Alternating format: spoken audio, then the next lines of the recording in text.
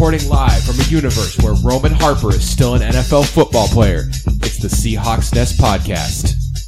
He's not an NFL football player. He's on the Saints defense. You lied. He's right there backing up Kenny Vaccaro, right on the depth chart. Wow. Yeah, you said NFL player. That's the Saints defense. That's not an NFL team. The Kenny Vaccaro? Are you kidding me? This defense has like a lot of players you've heard of, and none of them that you're like, oh, that guy's really good.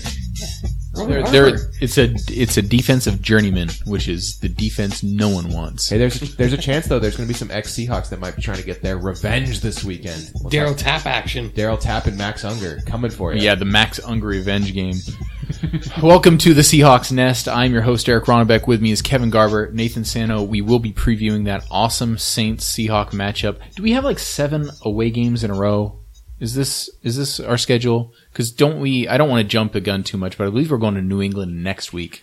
We just came from Arizona. Is your schedule. That's crazy. We got just give me the Saints next versus Bills. It goes back and Oh, forth. Bills. Back and forth. I forgot about the Bills. Hey, did you know Imagine no one circles the wagon? Wait, sorry. Lap Did you just band have a of Chris Berman brothers. stroke? Yeah, I had a Chris Berman stroke. I was possessed by him, and it was automatically A host? input. A host? That is a Ghost Dad joke that will never get old. Gentlemen, first of all, Nathan, I want to thank you for coming in with the excitement, ignoring the lethargic 6-6 tie that we all watched. Doc, Jari Evans starts at guard for the team we're playing next week. Okay, I can't help but be excited about this. Do you think maybe Jari Evans wants to be on this team, on our offensive line? Maybe you think it's possible? I mean, I don't think he would start on our team. I think that's the problem.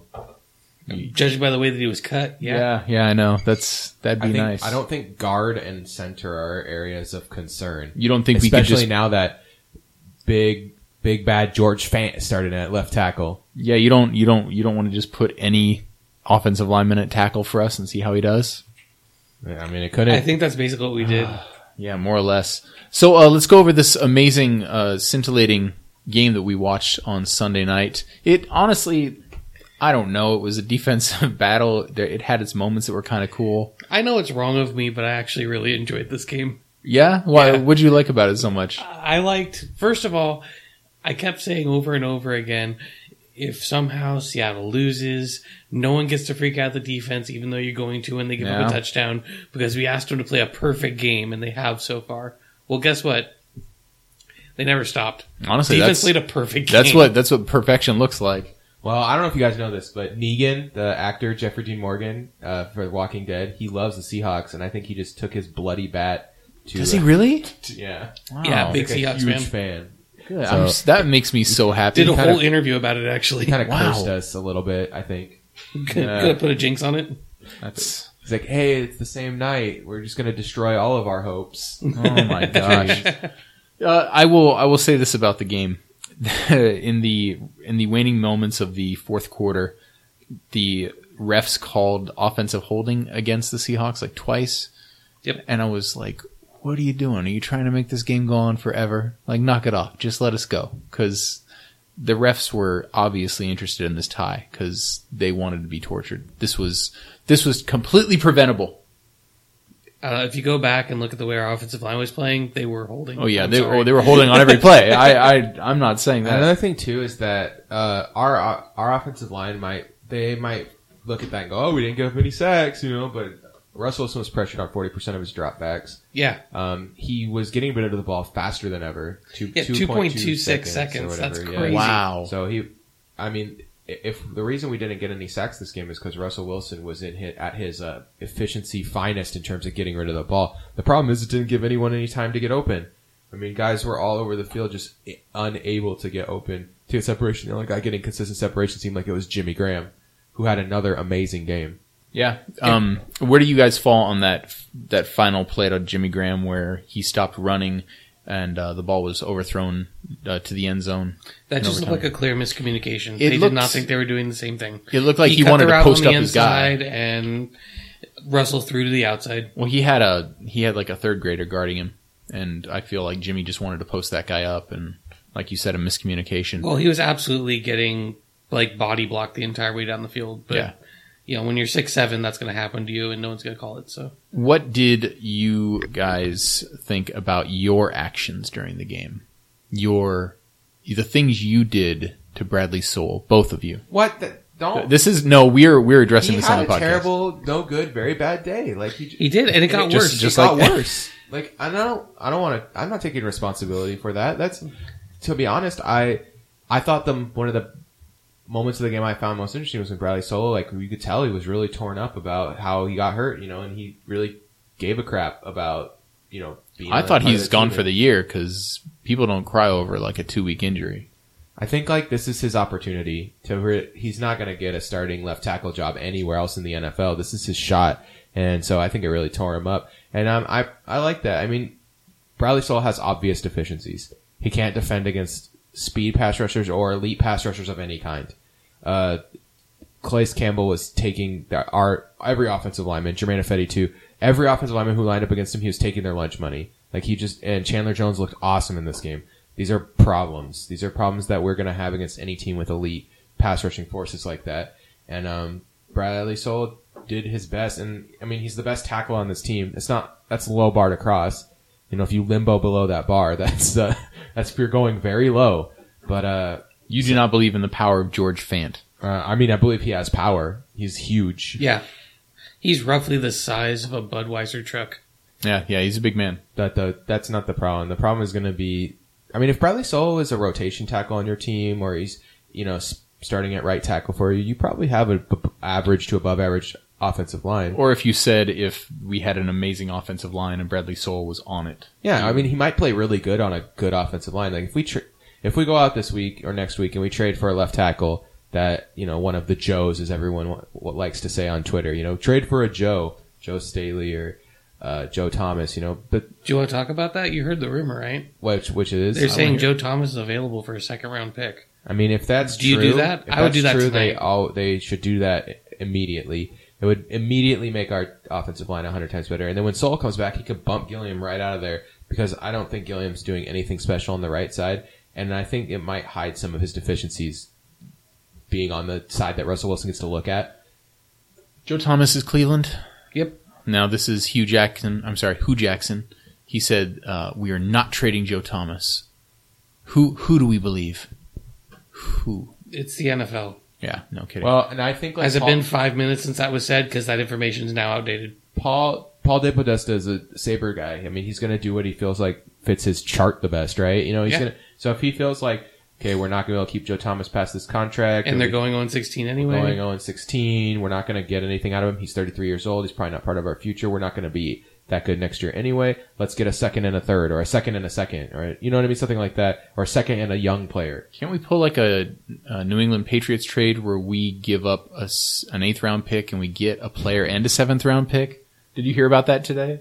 I mean, that's what they do. That's why the hoodie's the best. I mean, not everyone can be Does he just propose the trade and they're like, no, and he's like, come on. Come on. I will say this. I mean, after watching last game, that's why you spend a 1st rounder or 2nd rounder on a kicker. Yeah.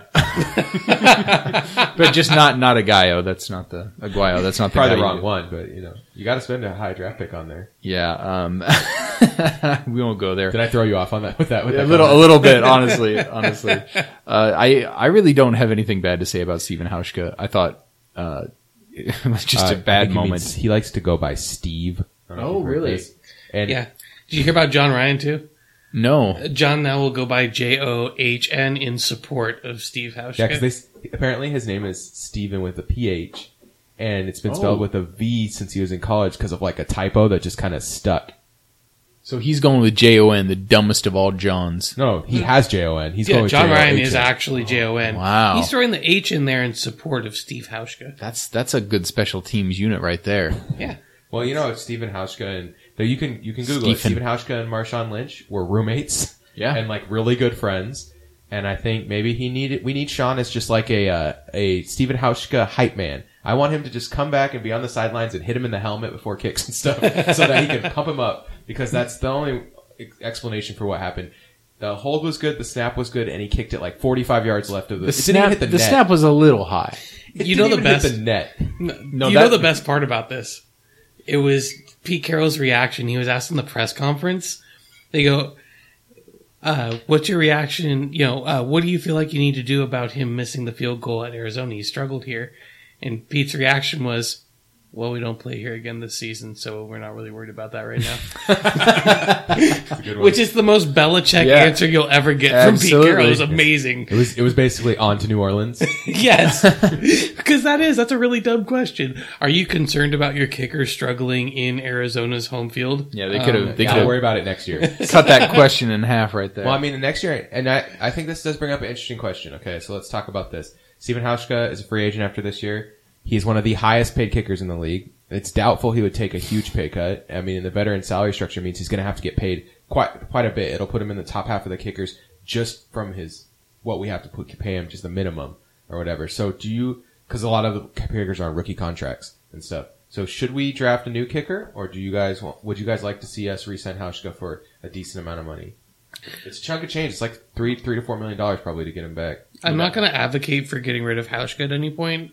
I think a reliable kicker is an asset, but that being said, kickers are a fungible resource. It's like we talked about in the bye week. That's something you can go out and find someone who'll perform at a similar level for much less. So I guess what's the and that I'm getting with this other kicker? Yeah, and what's the value of that? There's only like 3 guys I feel like in the NFL that I feel like these are 3 guys that I think are worth the money, right? New England's current kicker, New England's former kicker. Yeah, you're right. It's Vinatieri, Gostkowski, and Tucker. Those are the 3 that I think like these guys are worth whatever they're being paid because they're all really awesome. And even Gostkowski's been kind of sketchy this year. But the thing that's funny about Gostkowski he's in an interview said, "I suck this year." He's like, I've been bad, and I know I've been bad. I'm gonna fix it. Don't worry. Josh Brown available. Ex-Seahawk. All right. That's just, come on, dude. I'm just glad he got cut because screw that guy. Before the domestic assault, screw that guy. So yeah, I just think that there's a chance that this might be Hauschka's last season in a Seahawk uniform. If he will take the pay cut, which again, like with the pay cut, like what is it? It put him right in the middle of the pack. Like it put him in the middle of the pack in terms of kicker salary. I think he might do it just because he does like the team and right if now he's willing to do that. Right now, I think do he's like 3rd. Yeah. And it's something like that. It's top 5. I don't know. Is there any team that's desperate to no one poach our spends money kicker? on kickers anymore. That's the problem. Is that Carolina's spending on a punter? Maybe we could dupe him into that. mediocre veteran kickers can't get jobs anymore, even though they're probably better than the low end rookies because of the salary structure. You can just pay a rookie like nothing, and then you can pay like $400,000, and you have to pay the veteran kicker like over $1 million. It's like over double the salary, so you can save money by just having a young kicker. So teams are doing stuff like that to just pinch those pennies, man, because it adds up, and then you end up with having like an extra good player. Yeah. If you pinch Coming those back pennies. to the game though, talk about the offense. Am I the only person who's starting to worry about Tyler Lockett? He looks visibly slower, and I hate to say that. I love Tyler Lockett. I am worried. But I think he's just banged up. Yeah, I was gonna say I'm worried that the Lockett and Wilson both are more injured than we originally thought. They're more not ready to be playing on the field than maybe it'd be nice if we had 2 buys this season, like that kind of thing. Well, to answer your question, Kevin, Tyler Lockett does not have his explosiveness, his quickness off the line, and he also doesn't have that gain speed where the more he runs, the faster he gets, and that's why you have Tyler Lockett. He's not jumping up to catch balls. That's alarming. I kind of posed this before the podcast to mention it here, and Nate just said it. Did Russell Wilson tear a ligament in his knee and he's just being Russell Wilson about it? Because he has a sprained MCL, which is the ligament on the outside of your knee, and that man, a month later, is still wearing a knee brace. He read the read option incorrectly, but when he took off to run, he looked like me. The one time he ran. The one time. Bad. And I wonder, because you said like he made the wrong read, and that was the thing about Wilson and the read option is that he hardly ever makes the wrong read. And it makes me wonder if he's like, you know what, this is the wrong read, but I can't run it anyway, so I'm just gonna hand it off. Like it was a fake. Our offense is almost dependent on the read option because of how bad our tackle play is. So our tackle play is not good enough but the read option hides that deficiency because all he has to do on a read option play is get to the second level and blow a guy up, right? So like if we run the read option, that defensive end is kind of taken out of the play, but he's not being taken out of the play because there's no threat Russell's going to run. Yeah. The threat is gone. And so I think we either need to remove the read option from our playbook entirely or something, because if Russell's actually not going to run, it's not a good play. Because the whole point of it is that the threat needs to be there. Yeah, well, and Guys like Kevin Hogan are running it successfully. Like, you know, something's wrong with Russell if he can't do it. You know, the other thing with that is this is a soft tissue injury, and those get re-aggravated easily and take a long time. So maybe Both he's Pete nervous. Carroll and Russell Wilson just mentioned this is the first game where after the game he hasn't felt noticeable extra pain in his knee. okay, So he might just be starting to recover. if he's telling the truth, that's an awesome sign. And I just wonder, like, we're talking about injuries and stuff, what's going on with Paul Richardson? I felt like at the beginning of the year he looked pretty good, and now he's never on the field. We get heavier doses of, like, Tanner McAvoy than we do of Paul Richardson. He caught a couple balls this week, though, and I thought he looked all right. He's just kind of running those inside routes. I think part of it has to do with the type of offense. Richardson's the kind of guy who takes the top off of a defense. We aren't developing long enough plays. Like you said, 2.26 seconds. You know, Richardson's fast, but he can't get down the field in 2.26 seconds. He's not that fast, yeah. You know, I honestly don't even think he had a catch this last week. He had a couple 2 weeks ago. Paul Richardson had one catch for 10 yards in this game. Okay. Wow. A guy who looked like him had the second He catch. was targeted twice, and he played... This is the part that weirds me out. He played 16% of snaps, which is nothing. It's less usage than everyone, basically. Tanner McAvoy got 6%. So, I mean, I don't understand what formation we're running where we'd rather have Tanner McAvoy than... I guess it's maybe because no one notices Tanner McAvoy, and then he gets big plays. All he does is make big plays. He's Tanner McAvoy. He's stealth guy. We're trying to bring back Brian Walters, and we just can't get him, so we're doing it with Tanner McAvoy. McAvoy is really big, and if you're trying to basically use the body of the receiver to shield for a quick pass, he's a solid guy to use. Or basically what you guys are saying, if you want to Trojan horse in a wide receiver that looks like a tight end Yeah. and line him up close to the line of scrimmage, Because he's huge. that's kind of been something that's happened a couple times. If they're not paying attention, they could maybe think he's Jimmy Graham. Is that what you're saying? Well, I'm thinking they think he's Luke Wilson still, cover him because he'll drop it anyway. Yeah, I don't know what's going on with our receivers outside of the fact, like you said, we can't develop plays. Having said that, Russell Wilson, 2.6 seconds releasing the ball. 2.26. 2.26. Yeah, he's even faster. Goodness gracious. 2 1/4. Is there, I mean, we had a really bad offensive day. The defense for Arizona is good. Russell Wilson could not hold on to the ball very long. What do you think about the run splits there, Kevin? You mean the 4 carries that we gave Christian Michael in the first half? Yeah. That I was so mad. I still can't talk straight about that. Why on earth Christian Michael only got 4 carries? This is why we set a record for the longest a defense has ever been on the field Did we really? in a modern NFL game. I have not heard something to counter that. That stat came out. And so the defense was on the field forever because there were no sustained drives. 0 runs in the first 2 drives. 4 runs in the first half. Krista Michael had a fine game, 3.3 yards per carry, long was 10, a lot of kind of plugging and chugging. He got up to 16 carries, including the overtime, but the run was abandoned for the first half of the game, and that is baffling. I think it just goes back to what we were talking about earlier. It's just that with Russell Wilson hurt,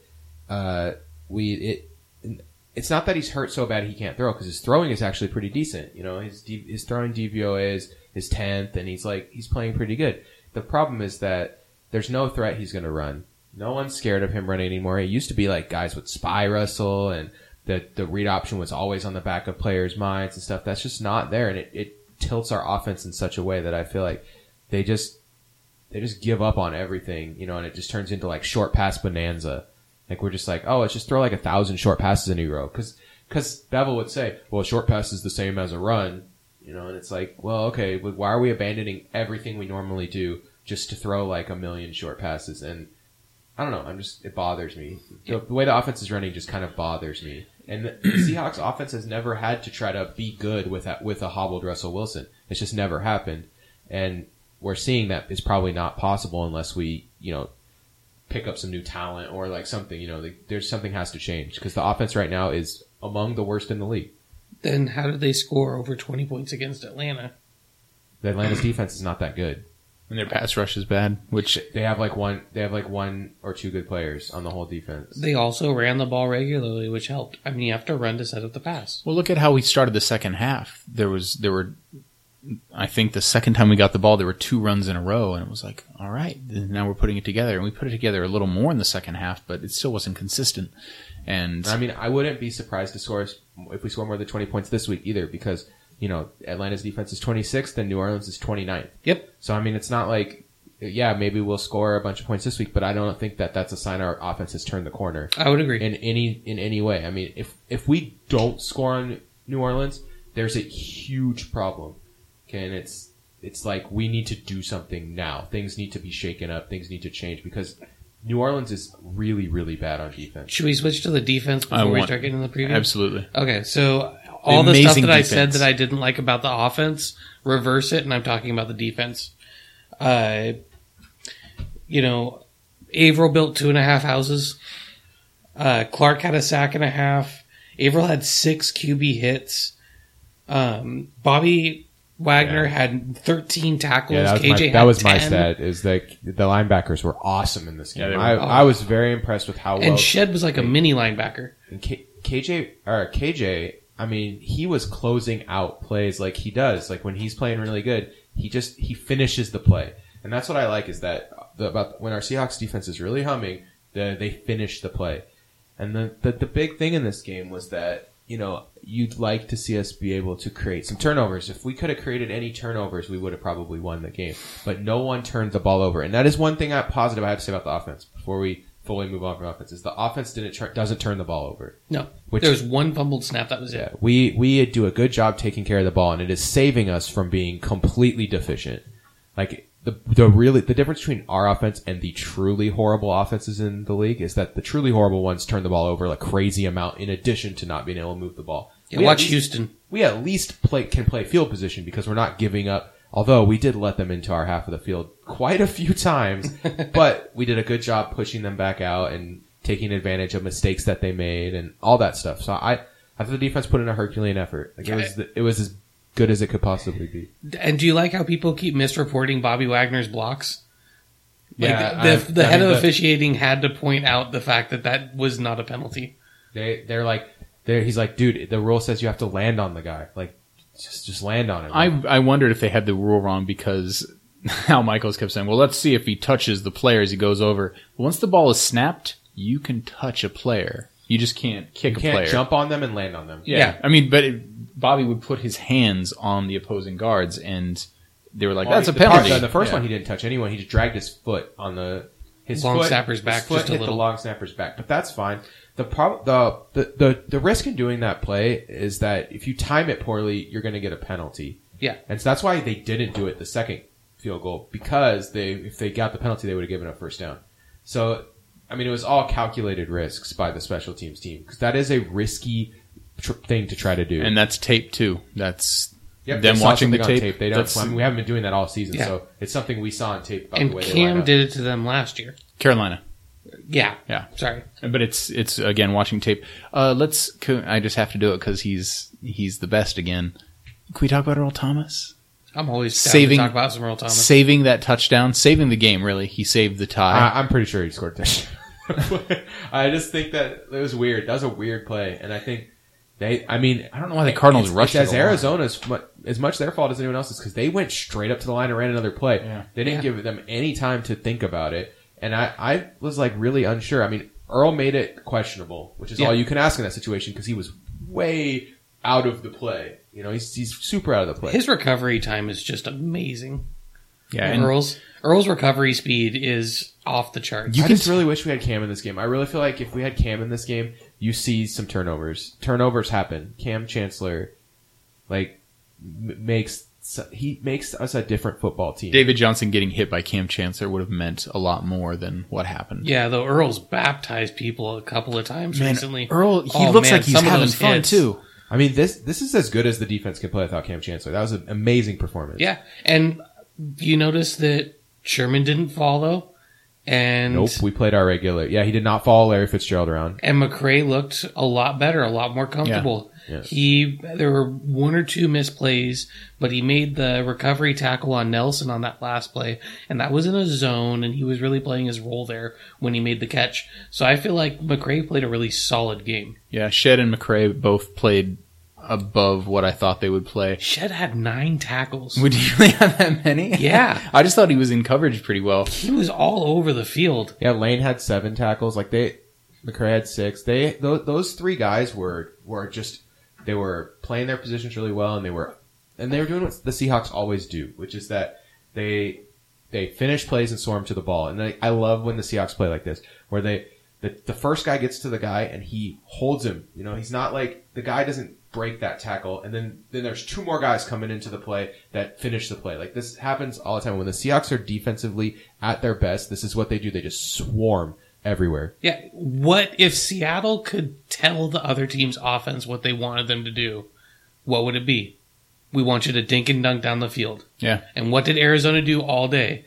Dink and dunk. And this is against the best tackling defense in the NFL. And and at the end of the day, you put them in these 3rd and medium, 3rd and long, and then all of a sudden it's like, okay, we're at 3rd and 6, and we're playing against this awesome defense. And then you go 10 for 21 on 3rd downs like Arizona did. You know, you just can't finish the drive because you don't want to be in 3rd and medium against a defense that's as good as this one. Yeah, against a Cliff Averill that's trying to put on his Bob the Builder mask for Halloween. Absolutely. Also, Richard Sherman gave up one really big play where he slipped on that stupid field in Arizona. Because why don't you have field? They grow the grass outside. Yeah, and it's brown.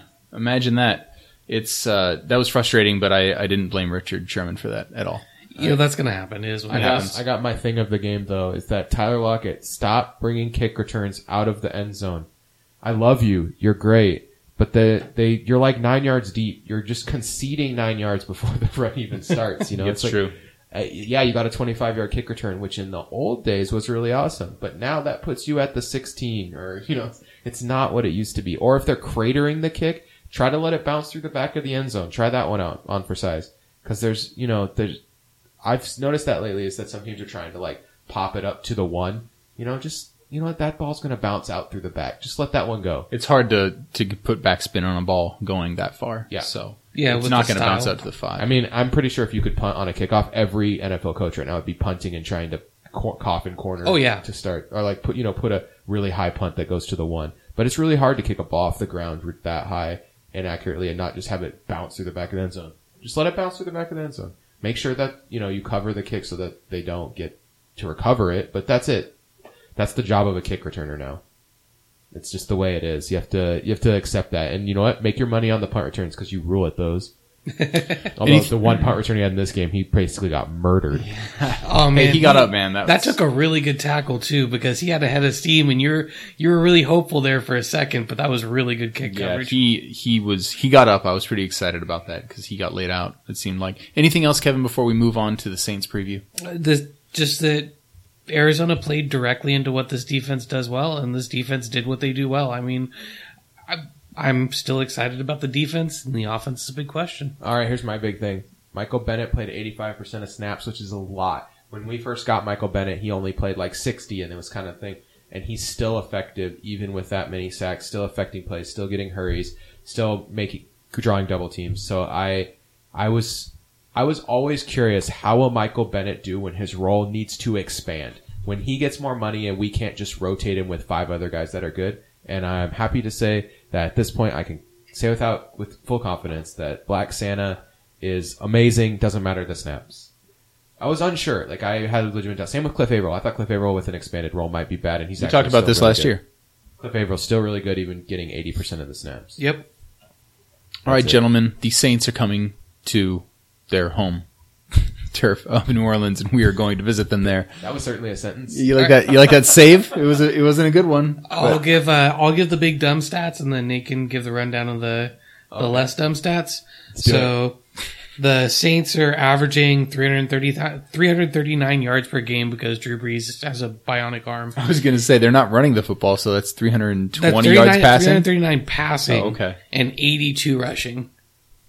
They're giving up 287 passing and 116 rushing, which, if you do the math on that, that's pretty much a wash. Wow. So they're giving as well as they're taking which is how you end up with a top 5 offense and a bottom 5 defense. Let's see. Brandon Cooks and Thomas and Snead are all averaging over 70 yards receiving per game, but no one's breaking 100. They've only given up... Their offensive line has been really solid. They've only given up 9 sacks. They've thrown 5 interceptions, but they only have 9 sacks, and they've only grabbed 2 interceptions. I was going to say, they don't get a lot of big plays on defense. They don't get very many turnovers. They're not like bend but don't break. They're more like bend, break, and then put the offense back on the field. Are the sacks coming in bunches in a couple games, or are they just kind of giving one a game? Ish. They've gotten a couple on some bad games from the other team, but mostly it's just been here and there. Okay. And Nathan, can you, if it's not too much trouble, can you look up who the Saints have played this year? I know they just got Oakland, New York, Atlanta, Kansas San Diego, City, Carolina, and Kansas City. Actually, their schedule is very tough so far. Yes. They've played 6 good football teams, and they're going to add a 7th one this week. The problem with New Orleans is that they turn the ball over a lot. Like, they turn the ball over 2 times a week, and a lot of fumbles. If you're gonna try to spread everyone out and play a really one-dimensional football game, it doesn't matter if you have 3 good wide receivers. If you're gonna turn the ball over a couple times every game and give the other team good field position, especially when your defense is as bad as New Orleans is, that's a problem. Historically bad. You want to run with those DVOAs? Their DVOA right now, their defensive DVOA is their 29th. They are 28th against the pass and 28th against the run. So they're consistently bad. They're bad against everything. They're just not. They're not even like like the Jets, where the Jets are like super horrible against the pass, but they're amazing against the run. So you just are like, okay, well, I guess we're just going to pass on you all day. They're not like that. They're just like bad against everything. So you can do whatever you want against them. And I would expect to see the Seahawks do that against the New Orleans Saints. They'd be able to do whatever they want. Yeah. But their offense is good. I mean, they're 4th in passing, and 14th in running is decent. It's fine, but it's mostly just like Mark Ingram getting easy runs from, draw plays and stuff like that, because everyone's suckering out to beat Drew Brees, who is 2nd in the league in DVOA, or 4th in DVOA, 2nd in yards of, their DYAR stat, the counting stat, not the average one. I like Drew Brees. I think he's awesome, and it's totally a waste that they didn't trade him this offseason, because this team was never going to be good. Well, and I don't know, every year I think Drew Brees is going to take a step back, and eventually that will happen. Not this year. If anything, he looks a little better. With that easier schedule, New Orleans could be like 500. They're not going to be, because their schedule's not easy. Well, we did our picks. I looked at the schedule and I was like, ugh. Yeah, they got a harsh schedule for a team that didn't do that Even well. if it's not great teams, it's solid defenses. What are the concerns for us in this game? Covering Colby Fleener. Yeah, covering their because the thing is, they have a lot of different guys that can attack you in the pass game. It's not like one guy hurts you or 2 guys hurt you. So the Seahawks have to stay really disciplined in this game. Luckily, I think after 2 weeks ago, I think the Seahawks realized what we realized, and that's that they're at their best when they just play their base defense. And so you'll see a lot of base defense against this team and guys lining up, and it's going to be, can we stop Colby Fleener from finding the soft spots in the middle, like Kevin said? Yeah, I also want to see Lane on the outside in this game. Thomas and Cooks are both really fast. That's their main asset. Snead is a little bit bigger. I like the matchup better if it's Shed on Snead than Shed on a really fast receiver. We've seen that that's the one deficiency in Shed's game, is he just doesn't have a ton of recovery speed. So that means you need a lot of help over the top from Earl Thomas if he gets stuck outside on Cooks or Michael Thomas. We won't know if we have Cam until the game starts on Sunday or the day before. Are you worried about our pass rush in this game? We've had great pass rush all year, but they're not giving up a lot of sacks. Is this the Max Unger revenge game? The right side of their line is flawed. Yeah, I think that you're going to see Michael Bennett or Cliff Averill. You're going to see that Bennett Averill two guys on the right thing that they do, and that's terrifying for this team. Max Unger's going to have to cheat to the right side every time, which opens up the other side of the line. It could get really. They're probably going to put Clark on that left side, so then you have like Clark singled Reuben. Up every play. He's going to be singled up on every play. I was going to say, and you might have Clark back into coverage and someone like Marsh coming in. You saw Tyba Reuben fall into zone yes. and make a tackle on a tight end. Cassius Marsh didn't play much last week, and no. I'm wondering if they're going to try to if he's more of a backup than we maybe realized. Like he's not in the full on rotation when we need to have every play if he's not going to be in on defense as much. It's an interesting thought. I don't know. He It's only hard to plays say. like 20% of snaps. I also wonder if KPL is going to be healthy because he was out for the last game too, and I don't know what his ailment When we was. put 3 linebackers on the field, I like it when the third one is Kevin Pierre-Louis a lot. Yeah, his speed is a factor in coverage, especially against a team like New Orleans. I mean, we basically played like Arizona did last week, where we had a safety playing third linebacker the whole game. And we did what we always do. 10 guys within 5 yards of the line of scrimmage, disguising exactly what we're doing. Earl Thomas covering the whole top end, making sure that the top doesn't get blown off of the play. I mean, it was classic Seahawks defense last week. Yeah, great center fielder. And it's going to be more of that this week, I think. I think where we can make our hay is that New Orleans is 7th in DVOA against wide receiver ones and 26 or worse everywhere else. So they're also last or second to last in the league at covering tight ends. Okay. So Jimmy Graham should have a big day. So which undrafted cornerback do they have that's playing good? Because their cornerbacks are like all undrafted players. I think it's Bro. Bro. Yeah, it's definitely. Let's go with Bro. It is Delvin Bro, I think. Their safeties aren't horrible either. Here's the thing with their defense. It's a bunch of guys you look at them and you're like, he's okay. Like, none of them are good. It's not, who is the guy that's going to step up and, that's the thing, they just don't have any stars on defense. Like, Danielle Ellerbe, James Laurinaitis, Kevin Vaccaro. Journeyman. A lot of solid role players. It's like, if these guys are like the 7th best guy on your defense, then you're good, but none of these guys, Nick Fairley's like their best defensive player. That's not great. It's like if you have all these guys and JJ Watt, that's a good defense. Yeah. There you go. he would. Well, they need a cornerback too. Their cornerbacks are they're all, like I said, they're all undrafted guys. So yeah, I'm interested to see how we attack via the run this week. We're not going to have Rawls. Thank you. We're not going to have Bradley Soul. Rawls isn't due back for 2, maybe 3 weeks if they hold him out an extra week. Christian Michael can run the ball. Are we going to run the ball? Christian Michael has looked fine. I don't he's think great. He's the problem. I think the problem is that a lot of plays are getting kind of Tossed blown from the up book before it can even get to the point where Christian Michael can matter too much. I also think they're just not committing to the run. Yeah. I think in our games that we've played worst, we haven't committed to the run, which has been a problem. That was a problem last year in the Rams game. That was a problem this year in the Rams game. That was a problem in the Arizona game. And a lot of what we did too before, we'd punish teams with the run and wear them down, right? Like grate them down until at the end of the game you're getting 8 yards of rush because the other team's tired. Which it's frustrating because that's what our defense does. We want you to dink and dunk, and we've hit you so much that in the fourth quarter, when you need to try and stretch the field more, your guys are hurt, you're fearing the hits, and on the offensive side, that's what we did. We just kept pounding you and making you regret it as the game went on.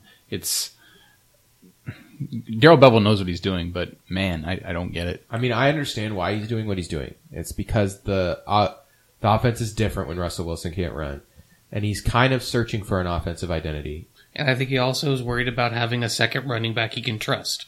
He's got a couple of rookies or CJ Spiller who's new to the system. But I think if there's a game where you're going to pick to trust a running back, it's against the New Orleans defense. Yeah. So I want to see him look at Collins or look at Procise or look at Spiller and give them 8 carries. Because if you look at Christian Michael, 16 to 20 carries for your lead back is a good number of carries. The problem is you're getting like maybe 3 carries combined from anyone else. Yeah, like and one we should to be Alex running the ball Collins. like 30 times. Yeah. So you're calling a CJ Spiller revenge game, Kevin? I forgot CJ Spiller played for the Saints. Sorry, you don't have to answer that. Hey, can we get Reggie Bush too, just for this game? No, because they need him because McCoy's out. Oh, I thought Reggie Bush had hung it up. Maybe he has. Maybe he's just playing in Buffalo. He basically has. Yeah. He played for San Francisco last year. That's hanging it up. Hanging it up. All right. Are we ready to move to picks? Yeah, I mean, I don't feel like this game's very exciting. No, I don't feel like there's. I think it'll be fun to watch, but it'll be fun to watch like when you watch a college team just squash another college team. New Orleans scores points, so I'm going to go 35 to 20 Seahawks. And I think like people are going to be excited like, oh, the offense played so good. But like I said, don't get fooled by the mirage. Even if the offense looks really good this week, it could still be kind of dire straits for offense. We could still need to put some stuff together. You need to look at a good Russell Wilson game, meaning more mobile Russell Wilson, before we can start to guess that. Do you want to pick or you want me to pick? I'll go with it, I guess. Go for it. I'm going 33-24 Seattle, but I'm looking at probably a garbage time score for New Orleans to bring it up there. I think a couple of field goals and some touchdowns. I have a question for you after Eric does his pick, so don't let me forget. All right. 28-17 Seattle Seahawks. And then Brett's here with his pick. I don't know, guys. 41-0 Seahawks. All right, so I have a question for you guys. What do you think the Seahawks' identity is if it's not Russell Wilson running/throwing quarterback? Because I think that right now what we're seeing with the offense is they're struggling to find an identity. Do you think that this quick pass offense is the right identity, or what would you like to see the Seahawks' new identity be? What do you think it is, or what do we want it to be? Well, right now it is quick pass bonanza. Yeah, what do you think it should be? I think it should be. This is going deep, and it's not entirely accurate. So don't laugh at what I'm saying because we're better than this team. But I think it should be like the Denver Broncos team when Tim Tebow was the quarterback. You remember how it was just run almost every play? I don't mean it quite like that. That's why I said it's kind of a joke. But we should be a 30 rushing attempts per game team. I'm running a little differently, but you're in the right division. Who perfectly personifies Russell Wilson without mobility, or as much mobility? That would be Alex Smith. Oh, I think a Kansas City style high efficiency offense is something that Seattle has the personnel to run. We have a very similar offensive players. I mean, we have the big tight end like Macklin Travis Kelce. I think Macklin and Baldwin is a really good comparison too. Yeah, I don't mind that at all. I would like to see us get to a more style that I would call creative smash mouth. Exotic smash mouth. Exotic. I'm just kidding. Although I do think that might be the most fitting style for us right now, is that to just kind of be a smash mouth team and push the ball down people's throats and try to run a bunch of times and then setting up play action passes that you can go downfield with. Yeah, but like 2012 offense. We'll see what happens, you never know. Maybe Russell, now he trusts his knee, and I don't know if you heard this, but 10 minutes ago, Russell Wilson put on Instagram he's having a baby. So, you know what? Maybe he puts a senior on the back of his jersey. I was about to say, maybe he puts that senior on the back of that jersey. He's a changed man. That could happen. That would be ridiculous. By the way, Kevin Durant's debut, Spurs 108, Warriors 82. That's right. I hate everyone who likes the Warriors.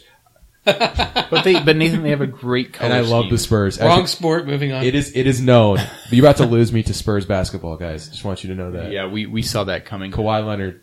We are about to go. They're saying there's a stadium deal for the Sonics. Yeah, that's a rumor going around. They're going to go full private funding. Yeah, that's the way to do it. Hey, how do we get the stadium? Go full private funding. With NBA TV dollars, they would make crazy money off of that. Yeah. If they could get all the rights and keep all the money for everything. It will be like Kansas City, and we'll just have a giant arena with no tenants.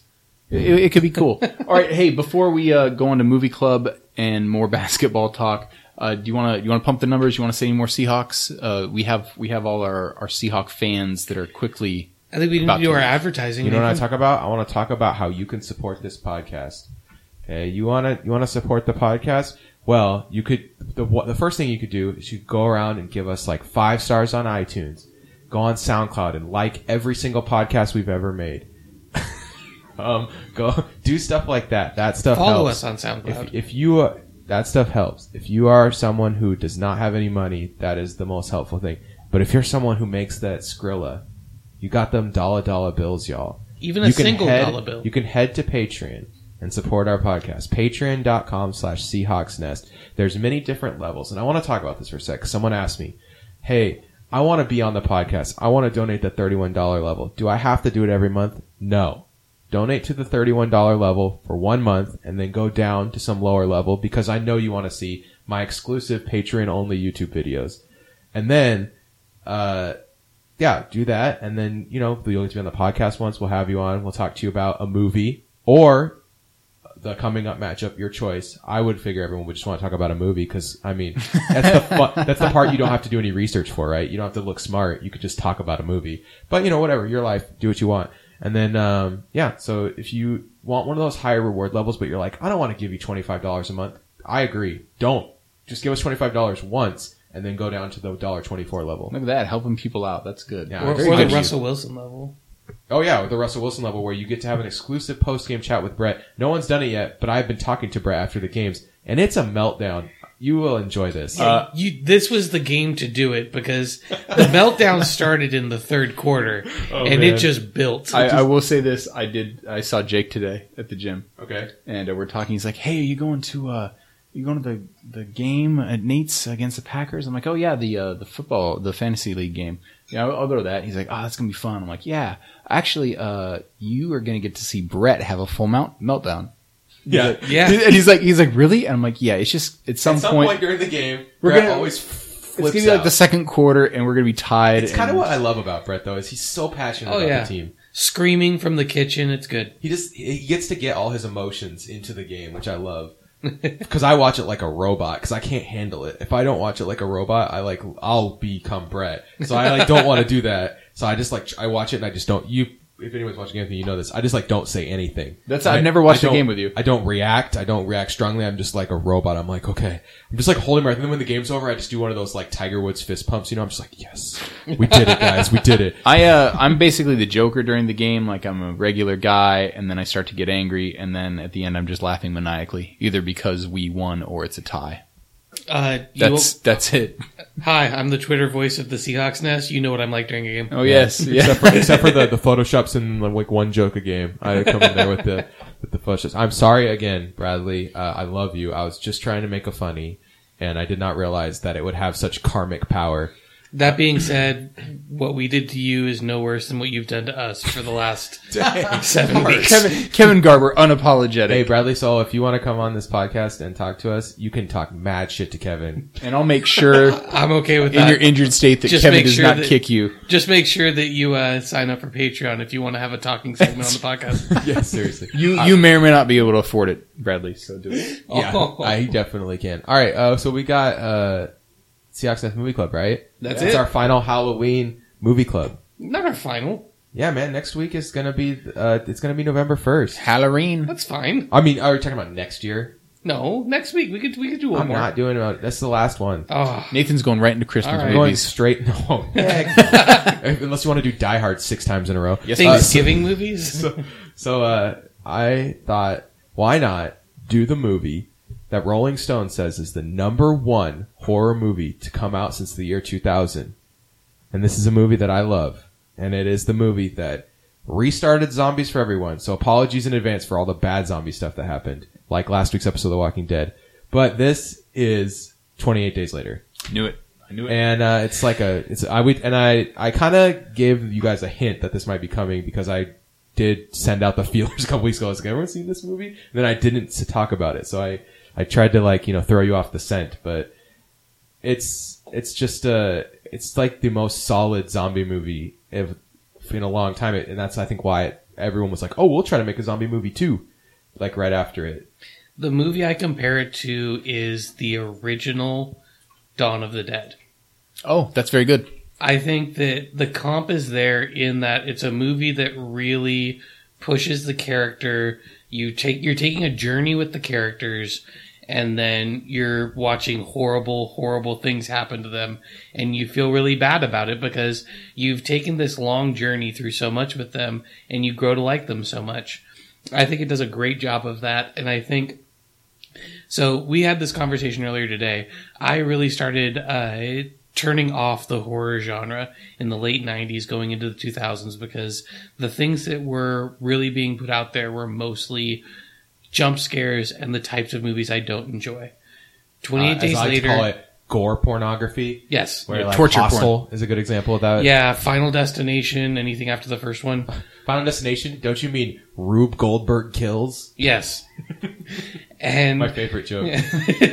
And this was a movie that I surfaced for air in the genre to see just because of the way it was made.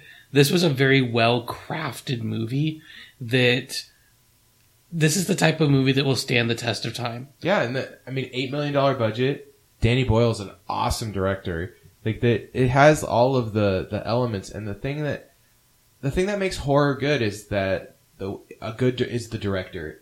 You know, it's not the writing, and the acting can kill it, but the acting doesn't have to be awesome, although it is in this movie. Yeah. Cillian Murphy's really good in this movie and stuff.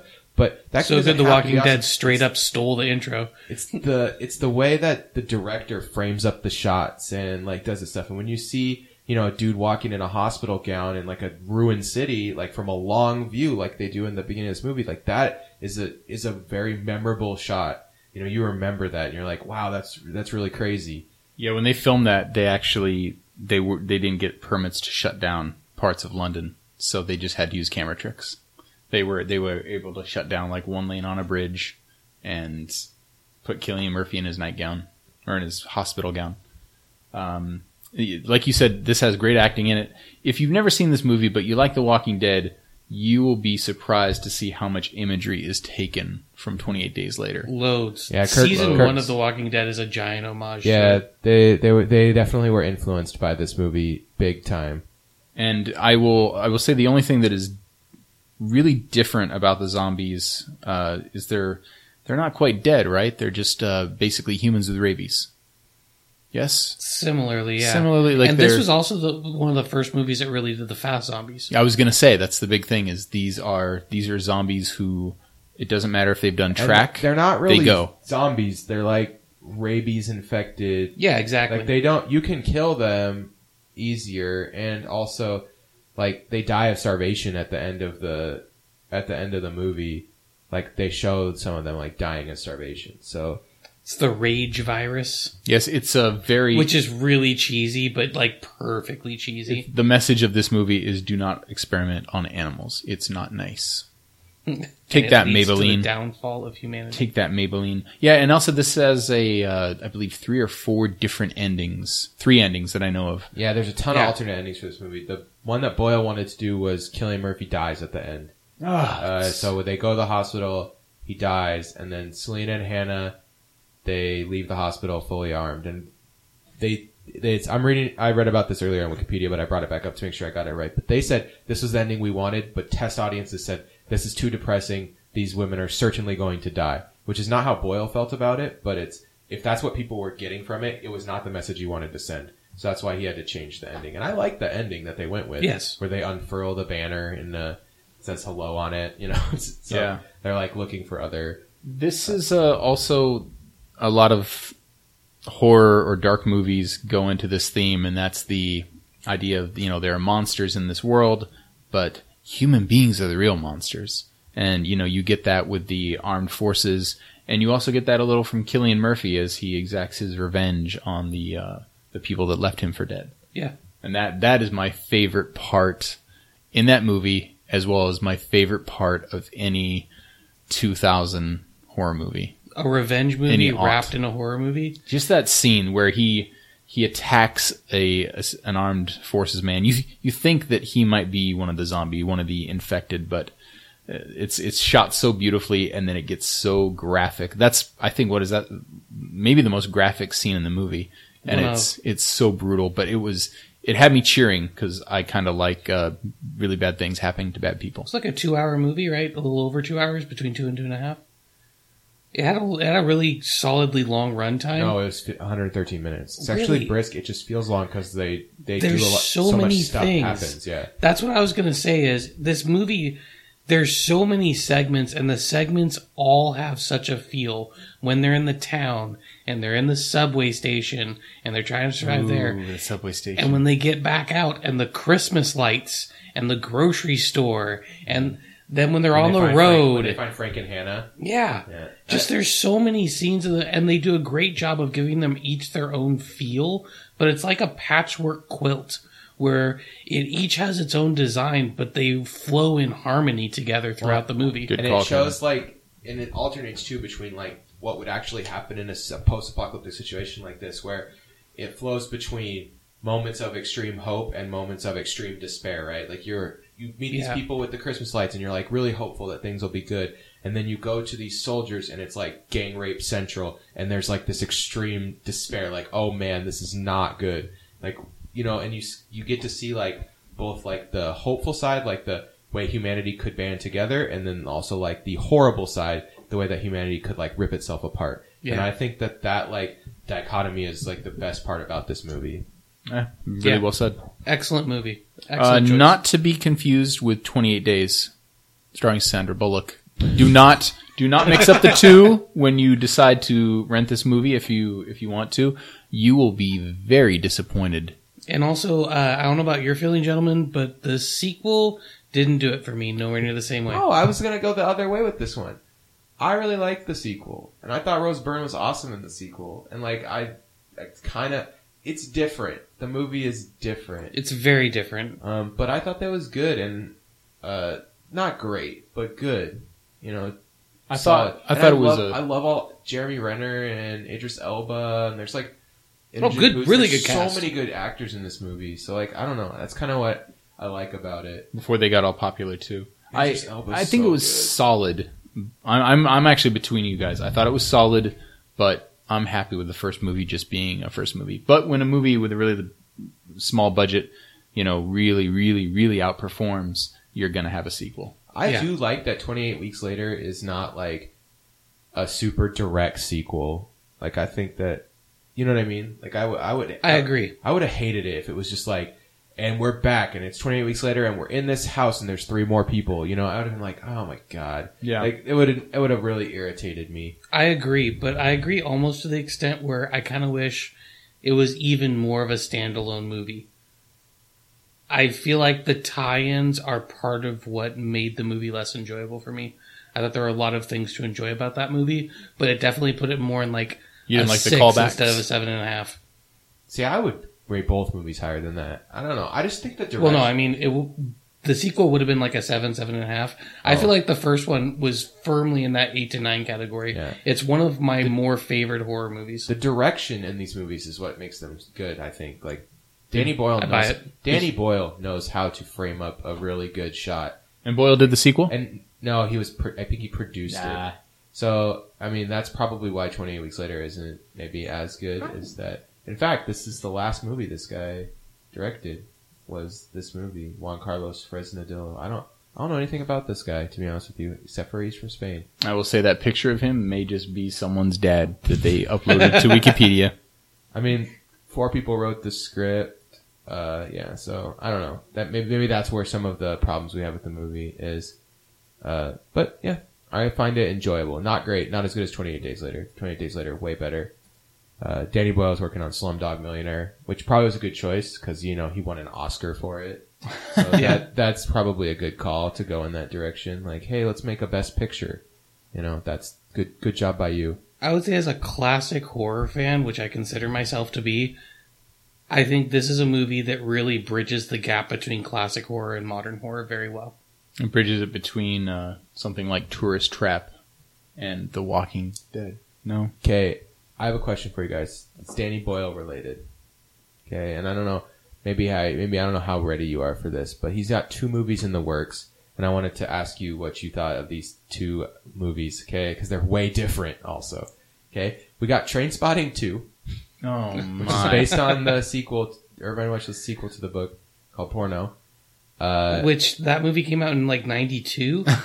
So 96. And the movie takes place 9 years after the original. So, I mean. Which is still 10 years ago. So that would be 96 plus 9. That's like 11 years too late. But what do you guys, would you want to see a Trainspotting 2? Is Ewan McGregor going to be in it? Yes. Oh, so he's going to redeem himself from the Star Wars movies, maybe. I want to hold off. I want to talk about the other movie because I feel like I can only pick one. Do I want a Trainspotting 2? No, I don't. That movie is shot really well and it's interesting, but it's still drug use. It's still not yay. You know, it's a black comedy. That is a movie that was in its time. Who's clamoring for a sequel to that? But that being said, I won't write it off. Like, I will definitely pay attention to the fact that it's coming. But it's not one where I'm like, all right, Fandango, bookmark, let's go.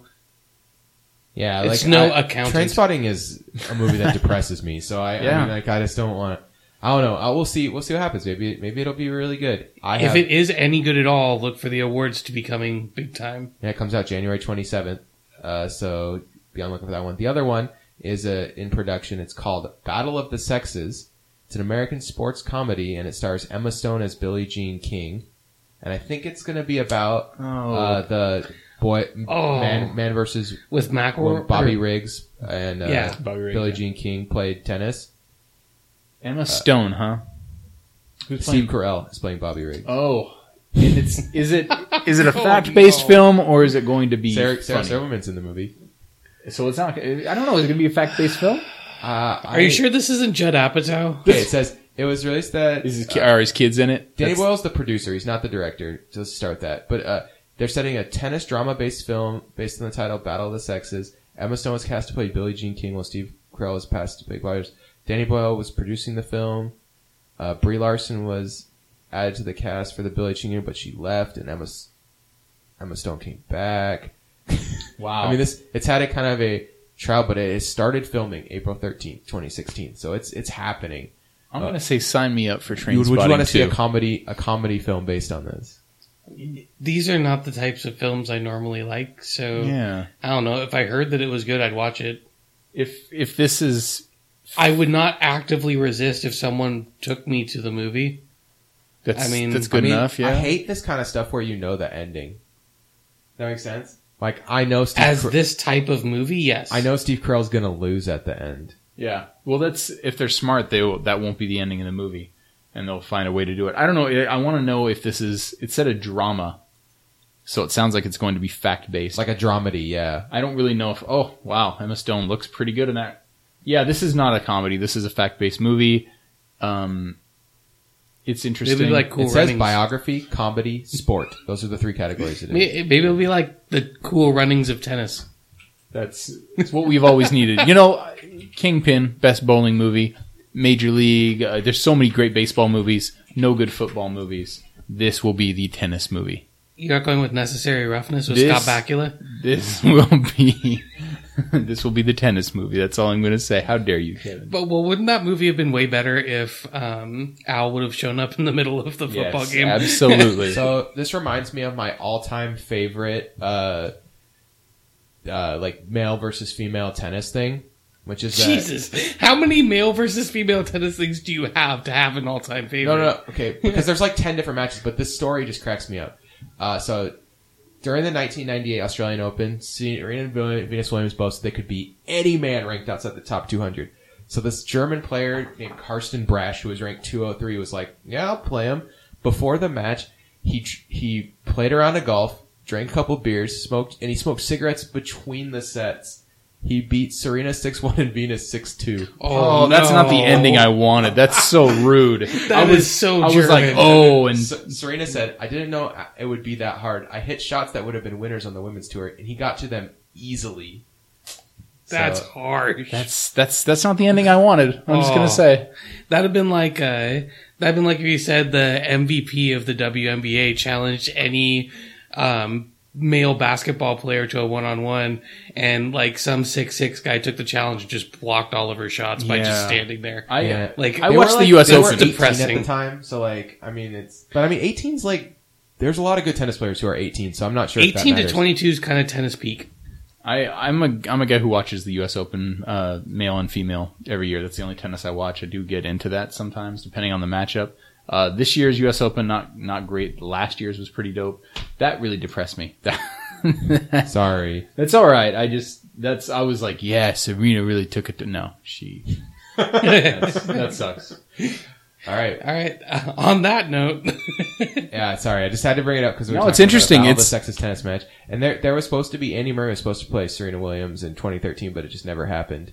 I was like kind of excited about it. I wonder Andy why. Murray would have just, I don't want to say he would have just crushed her, but I mean, it is just the way it is. But I mean, if you look at the speed on the speed of the serves is like just that. insane. Like that's kind of, I think, the biggest difference. I think if it was like doubles or like they played on the doubles court or something, just anything to make the speed matter less, then maybe they could even it up. It's like when Jenny Finch was pitching to all those major league hitters, and it's like when you look at a fast pitch throw trying to track the ball off of there, they had no chance. And she just smoked them, and it was like, of course. You have to. What was it? David Ortiz made light contact Barry and just Bonds started got a piece. cheering. Barry Bonds got a piece. Okay, I remember that. Yeah, that's funny. Yeah, Jenny Finch ruled. She was good. Yeah. Man, U.S. softball used to be awesome. All right, okay. Anyway, we got plugs. You want to plug some social media, Kevin? Yeah, talk to us on Twitter, like us on Facebook, and follow us on SoundCloud. We are Seahawks Nest on all of those things. On Reddit. Don't forget TuneIn, Stitcher, Reddit, iTunes. Yeah. iTunes. Help build the community. Reddit r/Seahawks. We do respond to everything we get this year because we're better. For executive producer Brett Hancock, for Kevin Garber, for Nathan Santo, I'm Eric Ronnebeck. Go Hawks. Guys, do you want to hear a weird fact that I don't feel like fit anywhere in the podcast? There used to be 3 flavors of Three Musketeers. Chocolate, vanilla, and strawberry. I actually knew that. I want strawberry so bad. This is the best way to end the podcast. I want strawberry. I want some strawberry nougat. Strawberry at a...